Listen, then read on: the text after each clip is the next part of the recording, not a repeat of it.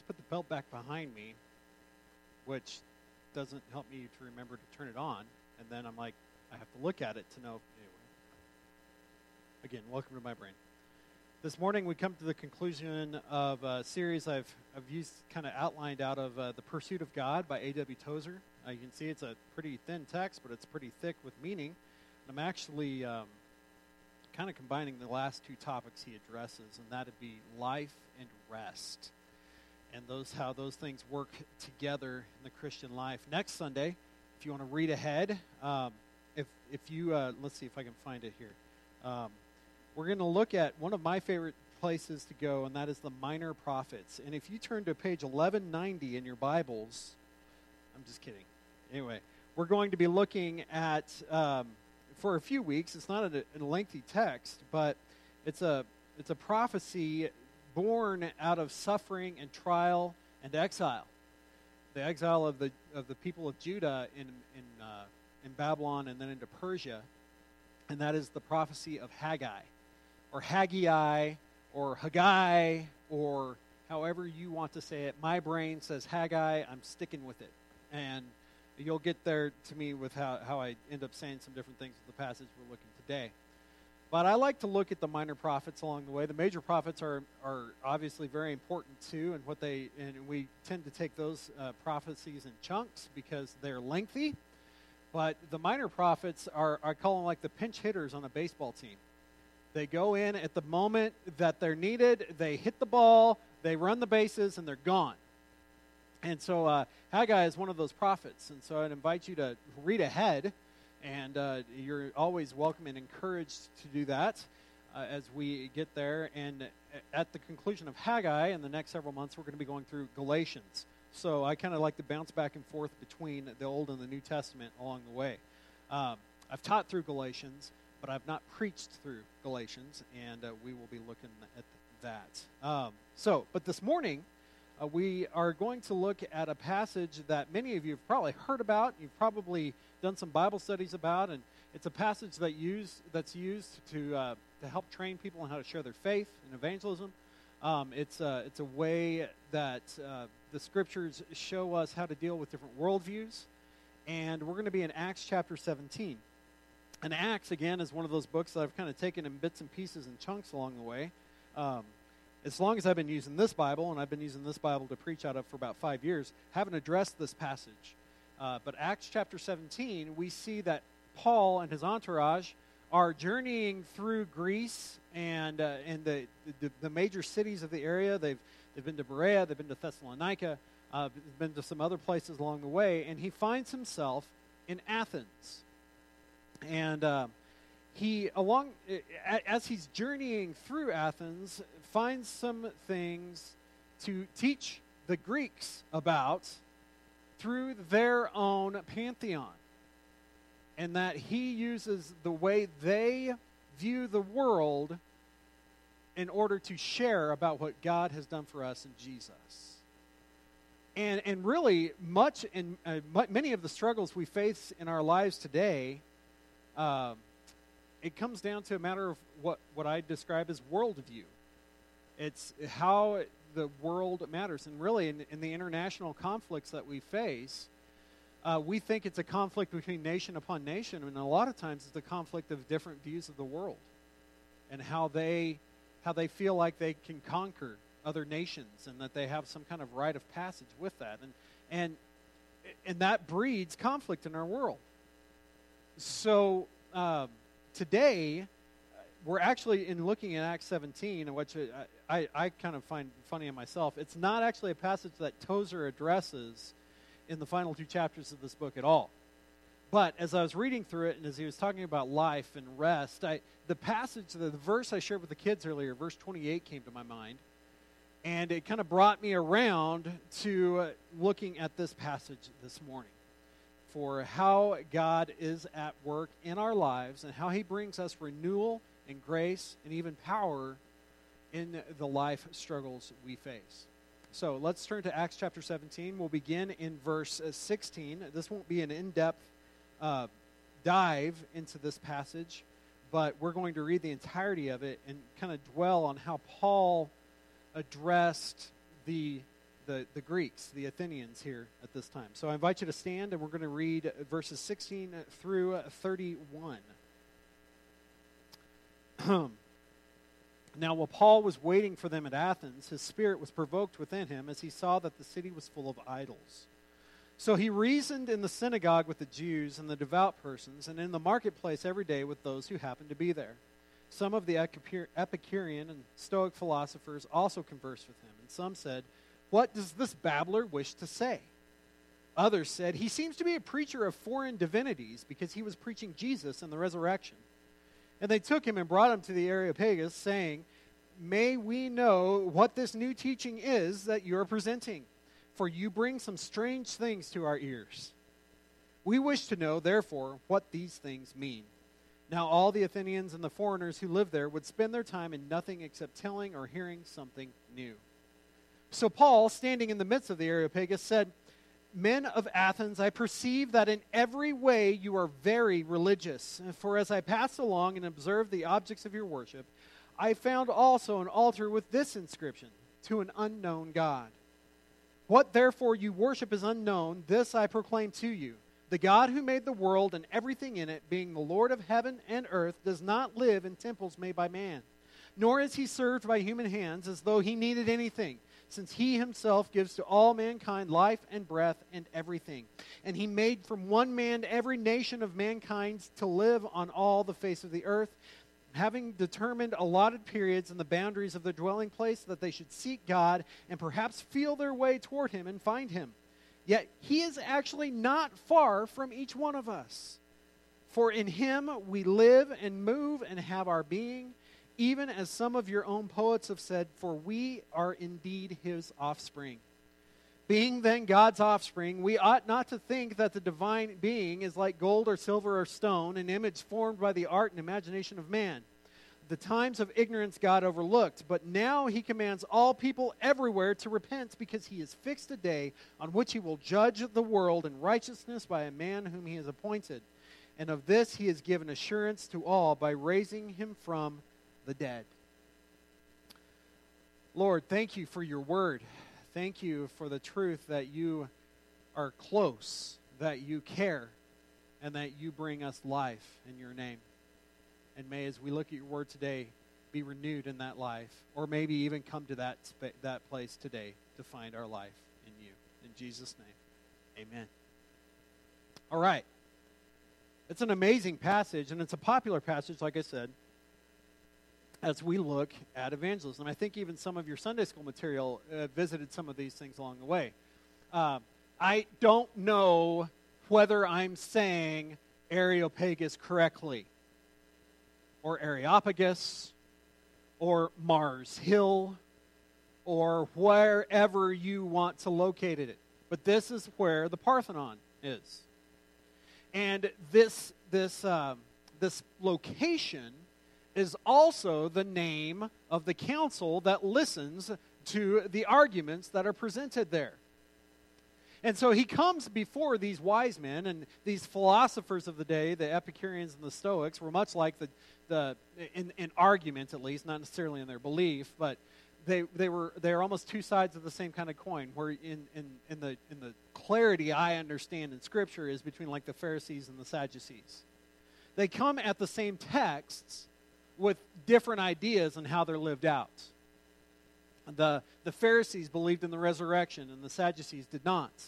But they both claimed the Torah, and they both claimed that God was blessing their belief, and it brought conflict within them. And in the Roman world, and the Greeks here, they ran into the same thing between all these different philosophers. And remember, this is centuries after some of the most formative of the Greek philosophers. You get Aristotle and Plato and Socrates and all those guys along the way that were students of one another and learned and came up with their own ideas. So the Greek culture is one that would look at all kinds of ideas and try to pick out what they liked from it. Does that sound familiar? Sounds a whole lot like life in Western civilization. We can say in America, but I think even throughout the West you see that. And unfortunately, the conclusion that comes in those moments, in those times, is that people end up trying to understand things in themselves before they understand that there is someone who has a greater wisdom and a greater knowledge. And so when we come here, we see all these different ways he's conversing. And Paul's habit was first to go into the synagogues. His goal first, for a long time at least, was to go into the Jewish believers and preach Christ crucified as their Messiah.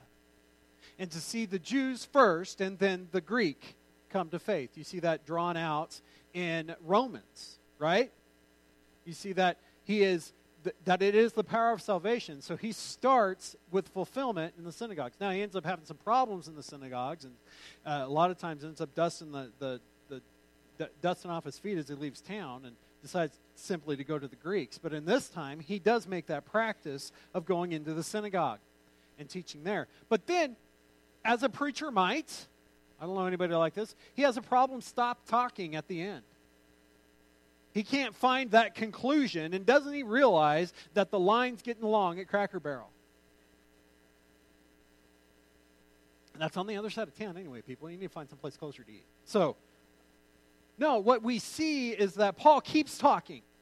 As he leaves, he goes and he starts talking to the locals about this Messiah. Why? Because Paul knows his calling is as the apostle to the Gentiles. He wants to see everyone come to faith in Christ. And what is the question? And I really resisted saying something about this when we came to the top of the page for me in verse 17 and 18. It says, and some said, what does this babbler wish to say? Sometimes I wonder that about myself. He seems to be a preacher of foreign divinities. Now, one of the conveniences, I won't say it's a good thing or a bad thing, but a convenience of the Greek pantheon and the Roman pantheon is that if one god didn't fit all their expectations, what could they do? They just made a new one. And so Paul has been wandering around. And you got Zeus, you've got, I'm going to start naming, you've got Athena, that the town is named after, and you've got all these different things, and you've got the temple that's built to them. And Paul finds the one in the corner, buried, that says, to an unknown God. Now, do you think that's the one that was front and center? No. That was the catch-all, just in case we made Mars upset with us. And, we can take that where we want to go. Let's have this one over here. Now, Paul's desire, as he goes into this marketplace, as he goes into this place of discussion, is that he gets the chance to talk about Jesus. And so when he sees that little plaque, which he probably had heard about already, whether or not he had been to Athens already, not really sure, because he was a Roman, he could travel freely. He found this spot, and he said, that's my gateway into this conversation. This is how I can tell them about Jesus. So Paul, he says, standing in the midst of the Areopagus, said, men of Athens. He compliments them, and he says, I perceive that in every way you are very religious. Now, a lot of us could take some lessons from how Paul introduces himself to this crowd. Because even though he's about to switch it, he starts out saying, you guys are pretty good fellows. When he knows that pretty quickly they're not going to be happy with him. But he says, you're very religious. And yes, as a matter of fact, we are. And imagine just the visual here, because Paul's a Jew. He's a Christian, but he's Jewish. He's not dressed in a toga, more than likely. But think about how he would look different than those who are listening to him. You got this brainiac little Jew talking to all these very proper Romans about the things that they believe. He tries to distance it, but everybody has his attention because he's saying some different things in a different way. And I think if you would even go back to how Jesus was perceived, what did they say about when Jesus spoke? he spoke as one with authority. I do believe that Paul carries that manner of authority because of the Holy Spirit. And so when Paul speaks, it's something different. And he says, I perceive you're very religious. I passed along to observe the object of your worship. I found an altar with this inscription, to an unknown God. Wherefore, what therefore you worship is unknown, this I proclaim to you. And he goes into Genesis. But he doesn't say he goes into Genesis. He speaks truth to them by proclaiming what he knows to be real. To the God who made the world and everything in it, being the Lord of heaven and earth, does not served by human hands, as though he needed anything. So he's saying this unknown God is different than the ones you worship. What did the Romans and the Greeks spend time doing? Trying to appease these deities, to see that Zeus wouldn't zap them. Okay? Now Paul is saying this God that we serve doesn't need any of the stuff you think he needs. He is not served by human hands as though he needed anything, since he himself gives all to all mankind, life and breath and everything. That goes back to Genesis 1. In the beginning, God created the heavens and the earth, and he created man and breathed life into humanity. And it says in Genesis 1:26, as I mentioned earlier, that he said to who was present, and we believe that in our thought to be Trinitarian thought, let us create man in our image, Father and Son and Spirit. It's the first picture we have of the Trinity. He is the one who breathes life into humanity. And he made from one man every nation of mankind to live on all the face of the earth, having determined allotted periods and boundaries of their dwelling place. So you look at all of those different spots, and you can basically see the first 10, 15 chapters of Genesis. Right? You can see that he's drawing that together here. What is it that he wants them to do? God wants them to seek him and perhaps feel their way toward him and find him. Yet, that's your viewpoint, but this is what is actually true. And in this, he draws a picture of where that life comes from. In him, in verse 28, we live and move and have our being. And even as some of your own poets have said, for we are indeed his offspring. Now, Paul uses their texts at that point here. A commentator named Kenneth Gangle, I think that's how you say that. That's going to say that a lot today. I think that's how you say that. Says the first part of verse 28 comes from the Cretica by Epimenides, and the second part of the verse from Hymn to Zeus, written by Sicilian poet Herodotus. To be sure, both of these lines were directed at Zeus in Greek literature, but Paul applied them to the creator of whom he spoke. So in 5 short verses, Paul affirmed that God made the world, God gave all people life, God controlled the nations, and God revealed himself so people would seek him. As a result, quite possible, for he is both transcendent and immanent. So he uses their own understanding and applies it to the truth of the gospel. And so many times, we do get chances to do that. We can look at something we're going through and something that people might believe and say, you know what? God created that in you, that desire for eternity. And I can think of people I've seen speak in funerals who say, just carte blanche, that, now that person is looking down upon us.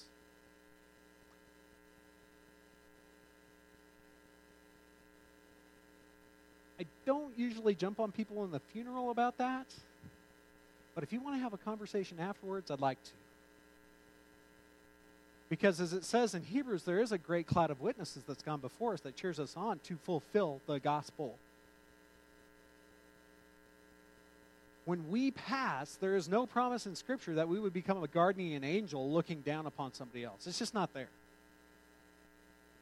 What it does say is that the Spirit is with us if we trusted Christ as our Savior. And that person, if they trusted him too, is living their reward in heaven with Jesus. That is the hope of forever. And I remember somebody, my dad was a great guy, and he was a believer. He led me to Christ. And somebody saying after he passed away to my mom, Oh, no, but it's what my mom said. That she made a decision about something that was now her decision to make. And she said, don't tell your dad. And then she carries it on with this. She's an intelligent lady. She says, not that he's worrying about that anyway. That's the truth of the gospel, is that we are redeemed in Jesus so that when we have placed our trust in him, we come in his presence then, and we receive the reward of his salvation. That is worshiping him. What is that going to look like? You can look at Revelation and see some interesting things. The fact is that we're not there yet, but I guarantee it's going to be amazing, and it's going to be nothing like what we're going through here. God has things set aside for us to do that bring him glory, that are perfectly redeemed, untainted by sin. And so the hope that we have, the hope that he offers here to the people on Mars Hill, the Areopagus, whatever terminology you want to use for it, is that life and that rest that we have in Jesus. The life we find in his name is that we were dead in our sin, and through Christ we find forgiveness and new life in his name. We have never in ourselves been righteous before God. We are racked with sin, and we need a Savior. As does the world, which is the commission the church is given to go and proclaim the good news of Jesus Christ. And in that life that we find in his name, we also find something called rest. You see, without Christ, our lives are in constant turmoil, and the labor never ceases. We are constantly trying to prove we're good enough to someone, if not God, but usually to God. We're trying to prove that we are good enough. But friends, when you compare it to the standard, it's never going to happen. In Christ, we are redeemed. Christ pays the price for our sin. And in him, we find life in his name. And in him alone, he proclaims, he declares this. This is not theory. And that's one of the things that Tozer addresses in here, is that as we look at a passage like Matthew chapter 11, which we're going to go to right now, we see that God gives us something that we cannot attain to ourselves. It is in him a gift. Chapter 11, this is a familiar verse for probably almost all the people in this room. And if not, welcome. It says, he says to his listeners, this is the words of Jesus, "Come to me, all who labor and are heavy laden, and I will give you rest. Take my yoke upon you and learn from me, for I am gentle and lowly in heart, and you will find rest for your souls. For my yoke is easy, my burden is light." Now, some of you might be confused about what a yoke is. A yoke is the device that they put over the oxen to put two of them together, that they might go in the same direction, and whoever the driver is can guide them where they need to be. And it's burdensome, because what does the oxen want to do? Whatever it wants to. And that's why the yoke is there, to guide them where they need to be. And so the burden is heavy upon them because they're pulling the plow, they're pulling whatever is behind them. They've got whatever big old guy that didn't want to walk it. He's going to be in there too. And I don't know anybody who'd be big and weighing down an oxen, like me, But what we see is that what Jesus gives us then, how he guides our lives, he is actually the one who brings us the rest in that labor. You see, in this life, we will always be cursed with work. Not that work is a curse. I'm not saying that. I'm not telling you to go quit your job. Although some of you just did this week. We'll talk about this retirement thing about too many people. Anyway, no. What we see is that we are called to the task of the gospel. And the proclamation of the gospel is real work. You have to decide to do it. It's not something that happens accidentally. You have to, in ourselves, we tend to go whatever way we want to go. In Christ, we find and we follow him. We have to decide to follow Jesus. And that's some work. But when we rest and depend on him, he renews us in that task. So that very thing that's the work is also the renewal. You get where I'm coming from here? When you are obedient to Christ, he energizes you for what he has called you to do in this life. And in him, we find rest. And now, most of us would think of rest as what we would do on our pillows at night. But really, the kind of rest Jesus talks about is the rest of salvation. That he has completed the work already. If you read Hebrews, and we've been in Hebrews in this study, if you read Hebrews, that's what it's all about, is finding our rest and salvation in Christ alone. His burden is easy. His yoke is light. Maybe I got that backwards. His yoke is light, his burden is easy. You get the point. Something that we receive, though. We receive his salvation. Now, going back to Acts chapter 17, Matthew Henry, another quote I found in there, he said, "The apostle ever dwelt upon 2 points, which are indeed the principal doctrines of Christianity." I didn't think I was going to have problems with those words. Christ in a future state. Christ, our way, and heaven, our end. In the hope of the gospel, eternity is central. It's not just about following the right rules. It's about realizing that when we trust Christ, he gives us eternity. We have the hope of salvation forever. And we're going to run into problems in this life. And and being now, and some of you go, but being in my mid-40s, I'm running into a lot more bodily problems than I used to. My mom had a mug. I've mentioned her a couple times now. My mom had a mug, and I remember her turning 40. And it said, after 40, it's patch, patch, patch. I don't know what happened to that mug. I think it's probably in storage somewhere. I may claim that at some point.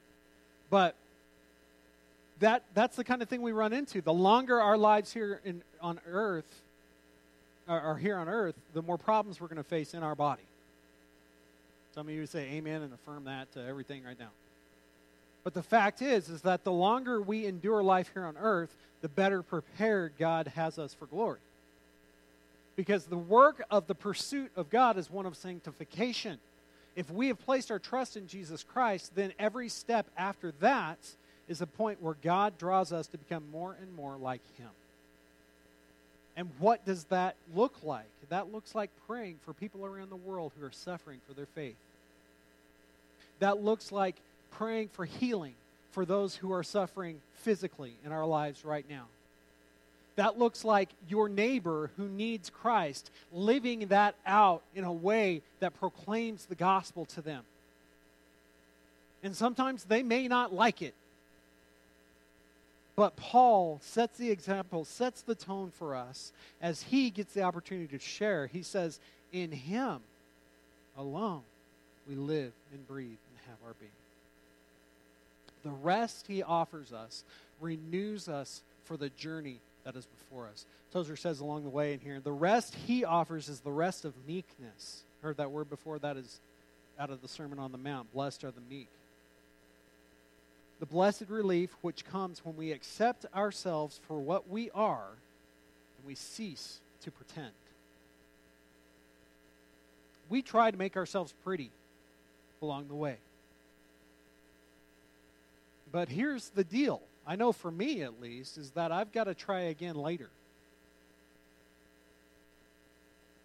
I can't make myself as pretty as I once thought I could. There's nothing up here. And this used to be red. It's not anymore.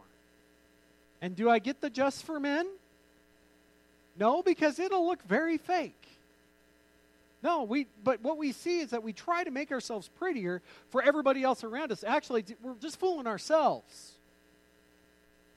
The fact is that God loves you just the way you really are. And I'm not against looking nice, and I'm thankful that some people, work harder than others. And I try, and I'm sorry for what you have to look at. And I wish I could make it better for you, but there's these things along the way. We try to make ourselves better, but God loves you where you are, as you are. But He loves you too much to leave you there. He transforms us by the renewing of our mind. What does that mean? It goes back to verse 28, how He speaks to the Greeks here. He says, "In Him we live and breathe and move and have our being." We are indeed His offspring. Friends, you are the precious creation of God. I'm not going to say a. You are the precious creation of God. Christ would have died for you if you're the only one, it's been said. For God so loved the world that He gave His one and only Son, that whoever believes in Him would not perish but have everlasting life. We find our life, we find our hope in Him. And while we might find fulfillment in the temporary things of this life, whether it's parenting, whether it's a job, whatever it may be, we will never be at full rest until we're in His presence. Because that's what it's all about. Is that He longs for us to seek Him. In our humbleness and our humility, we find His life. And I actually wrote this part down. I'm going to read this. I don't know whether it's any good or not. You can tell me later. At one time, the saved person realizes he is weak, broken, and humiliated. Yet, deeply loved and cherished by the Creator. It's a paradox that's difficult to fathom. It is. It's hard to come to the place of understanding how much God loves us. But that cross is the evidence of it. He pays the price for our sin, that we might find life in His name. And so this example that we see of Paul here, taking the opportunities that are before him, let's do that as we go from here this day. So I ask you, do you know that rest that comes alone in Jesus? We're never going to have perfection in this life, but you can find rest. And that's Him. Because He has done the work that you can't. He saves you when we're spending all this time trying to save ourselves. And this is not the difference between the hand up and the hand out.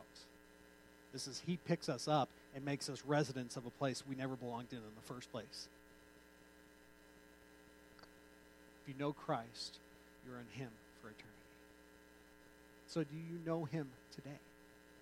The old hymn says, do not turn Him away. Let's pray. God, You are good. You are faithful. I thank You for how You love us. I thank You for Your provision for us.